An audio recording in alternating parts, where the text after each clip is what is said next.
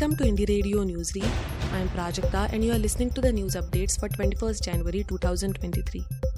Here are the international news updates for today. Frank talks held as Ukraine pushes Germany for tanks. Ukraine's defense minister has said that he had a frank discussion with his German counterpart about German Leopard 2 tanks, which Kiev is urgently requesting to confront Russian armor. Germany has not yet decided whether to send the tanks to Ukraine or allow other countries to donate theirs, despite pressure on Berlin to act. We had a frank discussion on Leopards 2, to be continued, Alexei Reznikov said after meeting Western allies. Kiev is to get many other NATO weapons. The meeting at Ramstein Air Base in Germany did bring an agreement to supply more armored vehicles, air defense systems, and ammunition.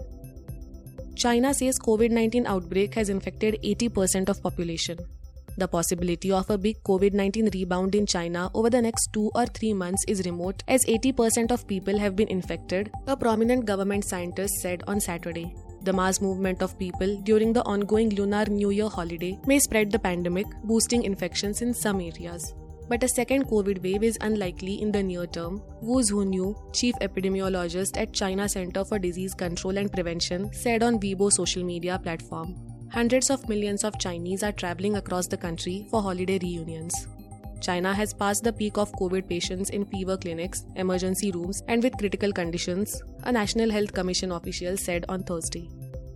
Dozens of kidnapped women in Burkina Faso freed. Security forces in Burkina Faso have rescued 66 women and children after they were kidnapped by suspected militant jihadists in the north of the country last week, state TV reported. In an unprecedented mass kidnapping, the victims were seized while gathering food in an area hit by insurgency.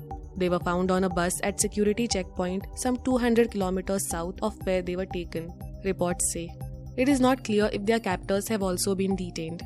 On Friday night, state TV showed pictures of children and women, some with babies on their backs, boarding a bus at an airport after being addressed by a military officer. Now to the national news stories. Centre asks Twitter, YouTube to take down links sharing BBC documentary on PM Modi.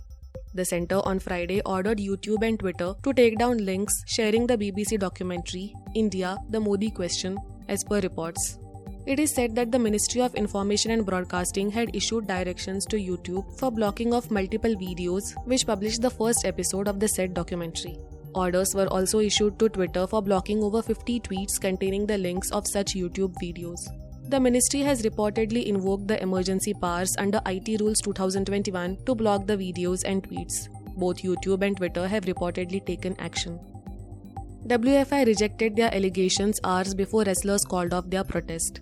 The Wrestling Federation of India, that is WFI, had rejected all the allegations, including that of sexual harassment against its president, Brij Bhushan Charan Singh, hours before wrestlers called off their protest. It claimed that the wrestlers' protest was motivated by a hidden agenda to dislodge the current management. The WFI denied all the charges in its response to the government's notice and asserted that there is no scope for arbitrariness and mismanagement.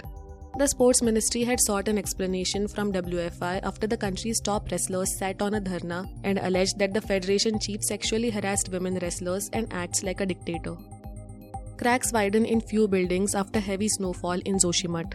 Chamoli District Magistrate Himanshu Khurana said that reports have been received that in a few areas, cracks in buildings have widened days after Joshimath in Uttarakhand received heavy snowfall.